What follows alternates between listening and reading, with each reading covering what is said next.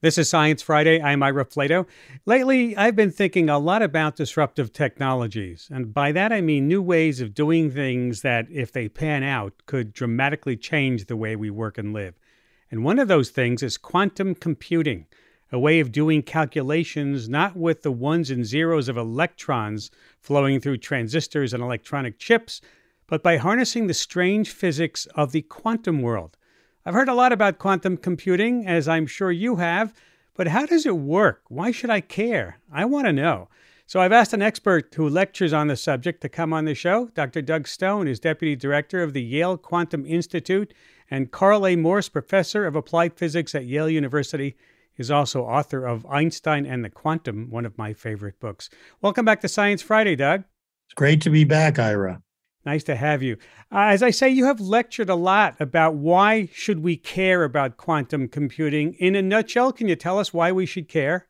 Well, this is to me the most surprising thing in modern physics in 50 years. When I went to graduate school, there was no such thing. And all these other things like Higgs boson and gravitational waves, people are already thinking about. But this idea of a quantum computer was completely out of left field. It promises to give us solutions to problems that are at the forefront of technology and health and understanding the environment and so on. It gives us access to a computing technology that has never existed and could be revolutionary if it all pans out. Okay, let's talk about some of the details. First, let's define terms. What exactly is quantum computing? So the important thing about quantum computing is that the information is not stored in the forms of ones and zeros, which are electrical signals in a standard computer, but instead is stored in terms of some quantum object. It could be an atom or molecule, or often now we have artificial atoms, nanostructures that behave like atoms and behave in a quantum way. And the most important thing is the information is stored not as a one or a zero, but as what we call a superposition of a one and a zero, something that could, depending on each measurement, be a zero or a one, but actually also has additional information to specify what its state is. Sounds a little bit like Schrodinger's cat.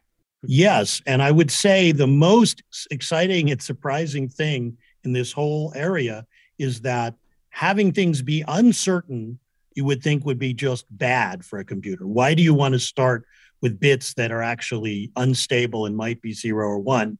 It's hard enough without that, you would think. And the surprising discovery of mathematicians, theoretical physicists, is that actually that can be harnessed to do essentially enormously parallel processing. And that allows you to do things that conventional computers will never be able to do. I mentioned your book about Einstein in my introduction, and I know that you have written a lot about Einstein and the ideas of entanglement. How key is that to understanding quantum computing?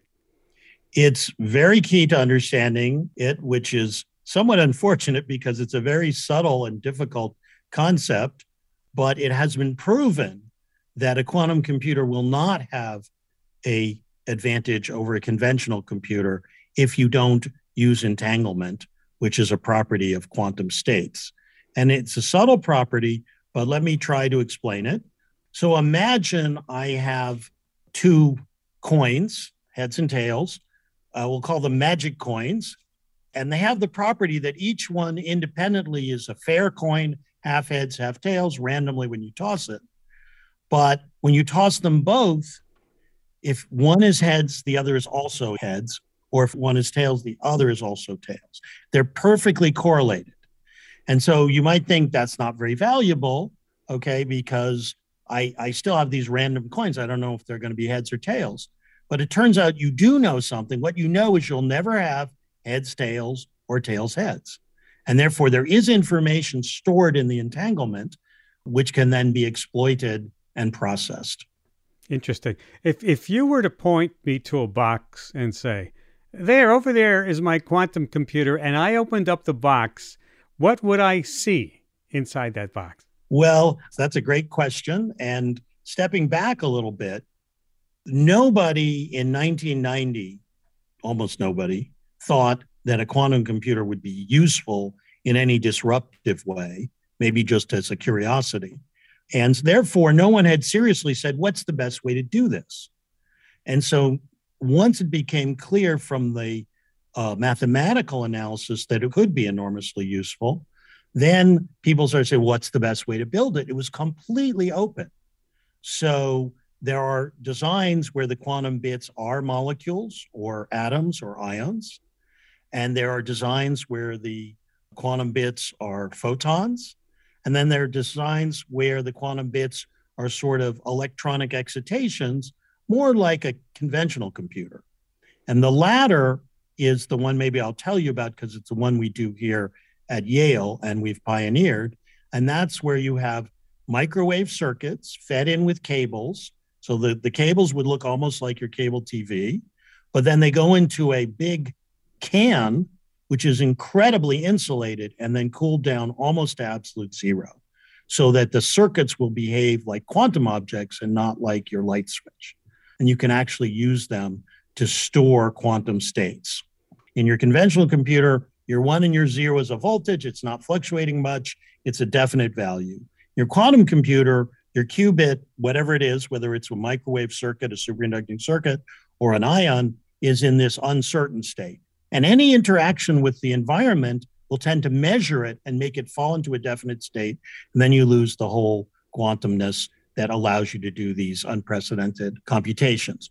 What are the properties of the quantum state and the qubits that make the computer, a quantum computer, so much more powerful? And you talk about how much more powerful a quantum computer is than, say, an Intel-based processor. It's a tricky thing to quantify because it's not that it runs fast. It just runs on different principles. It might run slow or at same speed as an Intel processor, but it's doing things in a quantum parallel way that no Intel processor can do. So the example I'll use is to think about storing ones and zeros in a memory, in a register in a memory. Let's just choose 300 bits, not the billions in your computer.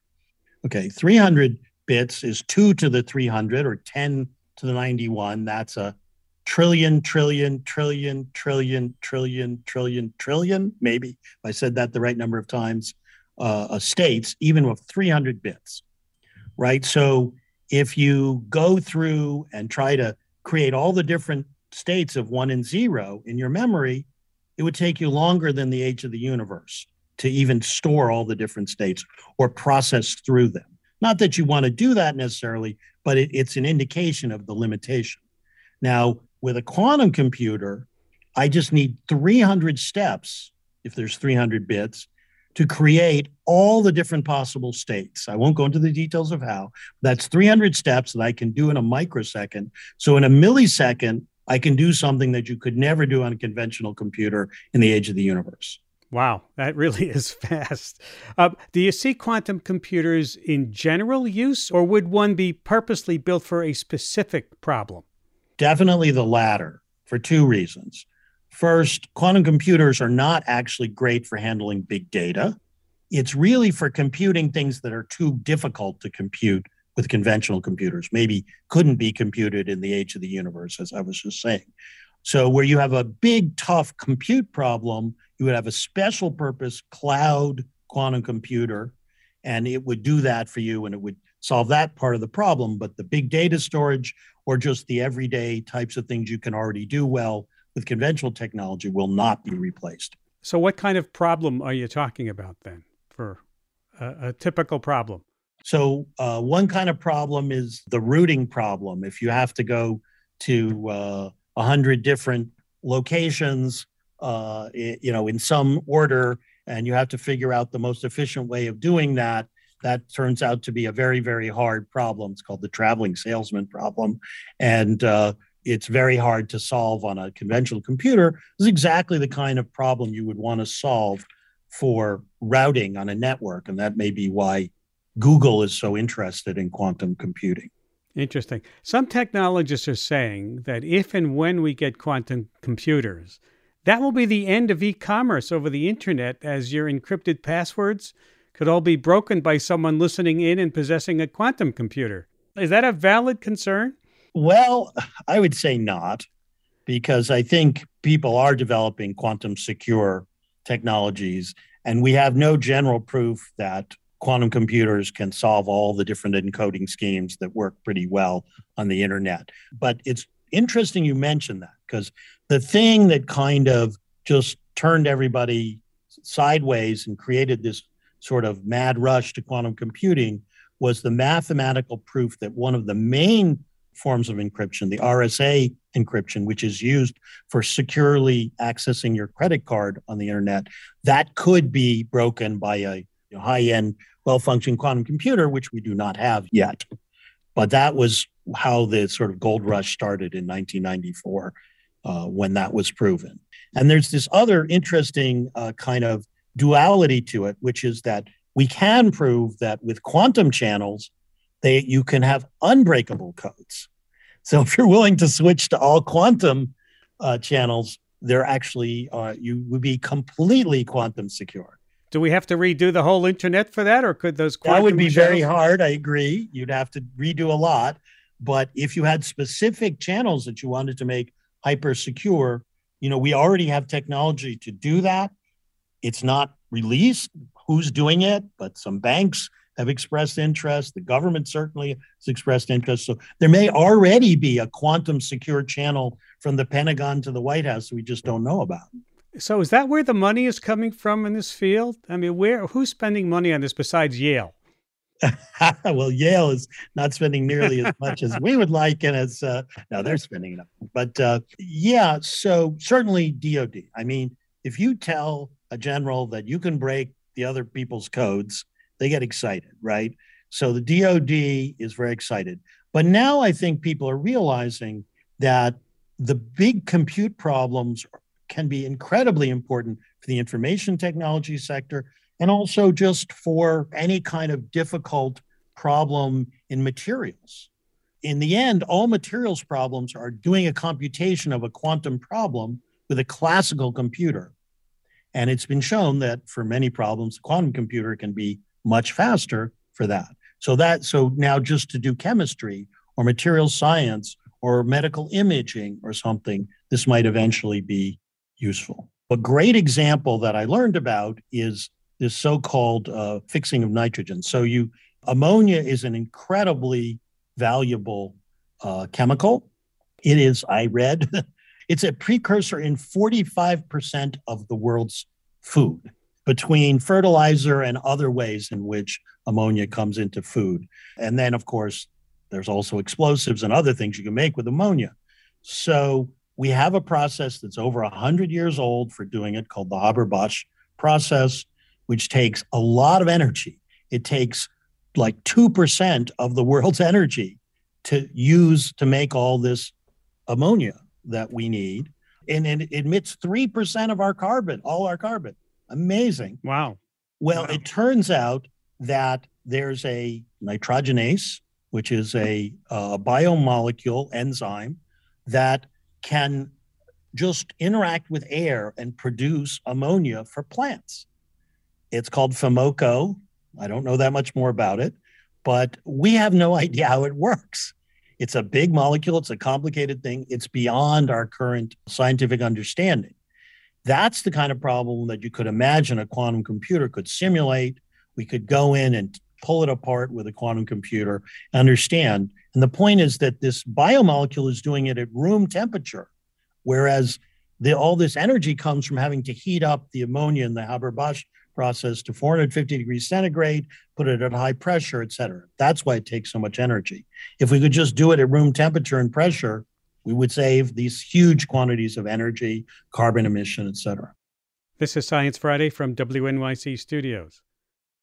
You've said we don't have a functioning quantum computer yet. What's limiting this from being a transformative thing? Is it the technology, the understanding, the cost? What will limit the impact here? And when do you think we'll have a functioning quantum computer? So it's certainly gotten much more realistic in the last 5 years that we'll have something. I mean, right now, 6 or 7 companies, including IBM, and Microsoft, they'll let you play on their quantum cloud, even though they're not doing anything really important with it yet because the computers aren't good enough. But it's really gotten much closer to being realistic. So what's making it quite difficult is what I said before, that making such a fragile system robust and being able to make it do this very specific computational task that you want, it's never been attempted before in the history of man. I mean, there's nothing comparable in any of our physics that's as delicate as making say, 1,000-qubit quantum computer. So everything is being pioneered. We don't even know which technology is best. And people are making progress, but I think it's somewhere in between physics and engineering that we're stuck. Do you think this is a technology that will all have equal access to, or will the world be divided into quantum haves and quantum have-nots?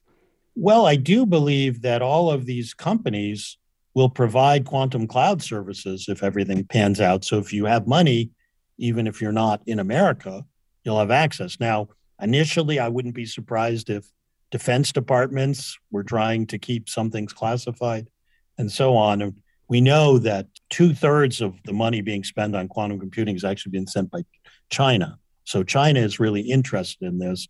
And I don't know what they're going to do if they get it. But anyway, I think it's going to be expensive. I don't know if it will ever come down so that, you could use that just, with your cell phone going to ask something from the quantum cloud. I do not know if that will ever happen. Doug, we have run out of time. So much to talk about, so little time. Thank you for being with us today. Well, thank you. Very interesting stuff. Dr. Doug Stone is Deputy Director of the Yale Quantum Institute and Carl A. Morse Professor of Applied Physics at Yale University. You might want to check out his YouTube lecture on why we should care about quantum computing. It's got a lot of good extra stuff in there.